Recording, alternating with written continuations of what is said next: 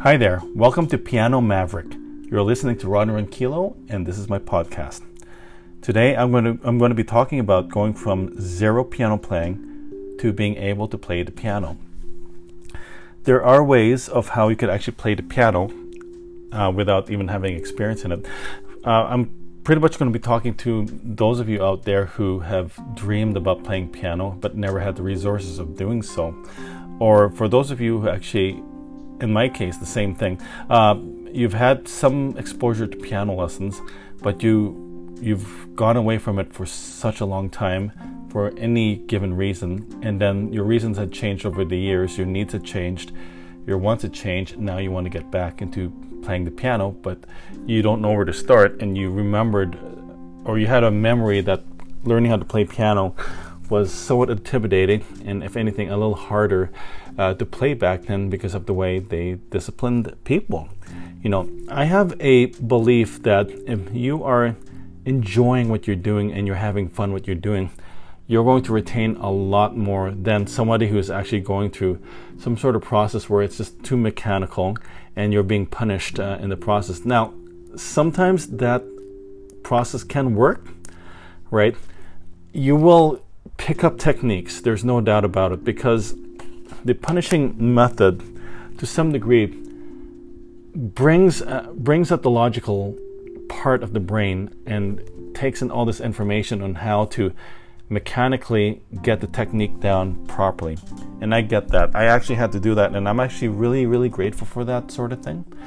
But to be able to make it stick and retain is a totally different thing, because there is a difference between playing from logic and playing from experience, especially emotional experience. There was a motivational speaker years ago. I don't remember his name. Actually, I think I remember. I'm looking at the book. His name is Brian Clemmer, and he wrote a book called The Compassionate Samurai. And I used to attend these seminars and workshops by Brian Clemmer, but not by Brian Clemmer himself, but by his representatives. And I do remember him, or actually the reps talking about something called experiential learning. And when I heard that word for the first time, I thought to myself, you know what, that's the missing component to learning anything and making them not only stick, but to becoming a master at something, even if it's just a few things. Now, there are two ways to become a master. There's the technical way, and then there's the emotionally experiential way, the way of wisdom, and the way of, I guess, being omnipotent to all sorts of knowledge that comes from within and also comes from outside of you as well. You know, to becoming like the complete piano player without having to know everything. When I mean complete, basically you're able to play piano without having to take on the intimidation of like learning all the notes. And now it's really important, in my opinion, to learn the notes if you're going to be able to communicate with other musicians, because how on earth can they communicate with you if they cannot read your mind? I mean, when you're playing your instrument, or you're singing, or if you're playing piano or you're playing guitar, you're pretty much in the zone of your piano, and you have to lend another ear to the other musicians that you're working with. Now, it's maybe a little bit different in the genre of jazz, because jazz, everyone's listening to each other, they're watching each other, and it's all improvisational. But by the way, I'm actually going to be able to talk about, I'll be able to do a podcast on improvisation down the road. Actually, I'm just going to make a note of that right now. So improvisation, because that, in my opinion, is so important.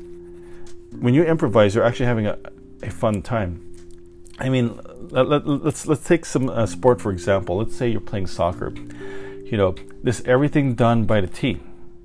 Well, you're learning the techniques of how to play soccer, right? How to kick, how to change angles, knowing the rules, knowing your boundaries, knowing the boundaries of soccer. But when you're actually in play, what's happening is that while each and every player has those techniques, how they use those techniques is a different thing altogether. they're actually creating situations, even if they're being coached by their coach. See, the coaches will give the game plan, but every player, as much as they have the game plan, they're going to have to figure a way to be able to accomplish, kicking the ball into the goal. So, going back to how does this all relate to going from zero to being a piano player? Well, it's all about experiential learning. To be able to play piano effectively and to be able to learn it, you've got to remember. You don't got to remember. You've got to feel the moment. You've got to have a really significant reason why you want to take it. In my case, there was a girl in my class who I actually really liked, and I had a reason to take piano. I had no reason to take piano when I was in age of 4, except that most parents want their kids to learn to play piano, so at least they have that going into their adult years, so that way they can impress people at parties or connect with others, or even so, just being able to form the way of thinking and developing a child's character, and developing the personality and the way they see the world. But I noticed for most of the people that I know, especially my brothers, my brothers were amazing piano players, but the difference that now that I see it now compared to back then before, back then I thought they were amazing because they were technically proficient. They could play all these classical pieces by Bach, Schubert, Rachmaninoff. There are just so many amazing pieces out there, but they were all based on technical proficiency. You had to learn the scales. If you don't know what that is, you'll have to Google that. There are all these other terms like triads, and everybody pretty much should know what a chord is. If you don't, not a problem. You can just look that up and hear and see the explanation of a chord. But just to give you a little bit of a snippet, like a chord is basically it's a collection of notes that create what we call a harmony. So that way it makes the sweetening of the sound and makes a song actually feel complete in a way.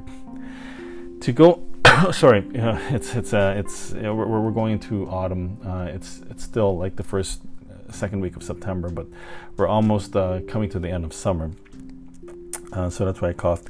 But to go from piano to go from zero to piano playing, it's important to be able to develop a relationship with the piano, and it's also important to be able to develop the ability to recognize sounds as if they're colors.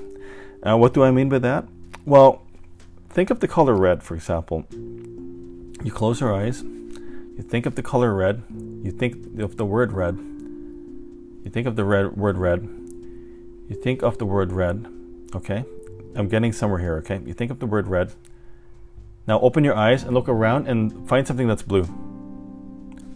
I'm willing to bet you either you did look for some blue, or you actually were trying to look for something red. But anything that was blue, if there are blue things in your environment, you probably skipped them because your subconscious mind is looking for red. Now it's the same thing with learning how to play piano and to be proficient at piano, especially with the basics. Basically, you're trying to learn. Okay, let's apply this to sound. Okay, for example, just like the color red, you're going to see different shades of red, and it's the same thing with music. Every tone, every pitch, like C, like the key of C, or the key C on a piano, which if you don't know what that is, you can just look that up, or you'll actually see that in my upcoming course that I'm actually going to be producing for all of you to be able to learn. Basically, you should be able to recognize sounds from music as a form of colors, so that way at least you will come close to be able to recognizing those pitches. And when you do, and you're able to even hum them, you should be able to even get that foundation as you play the piano as well. So it's a combination of like how your ear works in tandem with how you feel physically, emotionally, spiritually, and mentally at the same time. It all comes together as a holistic experience. So that being said, to go from zero to piano, and I've said this so many times again, you've got to have a reason. All right. It's got to be an emotional reason, like a real emotional reason. It can't be like logical reason doesn't always work, right? The logic comes after you have the emotional reason. Once you got the emotional reason, the next thing that you do is you have to find a simple way to actually get the ball rolling in learning how to play piano. And my course will be able to show you how you can actually develop a relationship with the piano, so that way whenever you play it, even if you know the basics of what I'll teach you, those basics are going to help you be able to communicate to others. You're going to be able to like even jam with the radio. I mean, I don't know who listens to radio these days, but maybe jam to your favorite songs on iTunes or Spotify, or you hear something on SoundCloud, and you hear it in a key that you think that you can actually play it in. So while you play that song, you actually go to your piano or your keyboard, or even your keyboard app on your iPhone or your Android phone or whatever that you have, and you play the piano with it. And surprisingly, you feel like you're part of the band or the recording, even though you've never seen a note of their music written down on paper. For some reason, you intuitively are able to jam along with them. And that's what my course is going to be all about. It's basically to get you to the point where you can actually jam along with your favorite songs. And maybe even to some point you're able to even complete the song. And for those of you who get even more ambitious, I can even teach you how to sing and play at the same time. But you've got to master getting comfortable with the piano or the keyboard and developing that relationship as well. And so that's how you go from zero to being able to play piano proficiently, and to the point where you can actually impress other people. Like all your skills, just give me a second here, like the skills that you actually pick up, but also the experience that you're actually going to be able to share with others as well. So anyway, again, that's how you go from zero to piano. And there are many ways, but this is one of the ways that actually worked for me, and I am looking forward to actually helping a lot of you should you choose this mission and this path. Okay, well, thank you very much, everybody. And like I said, this is Piano Maverick. You're listening to Rodney Ranquillo, and this is my podcast. Take care.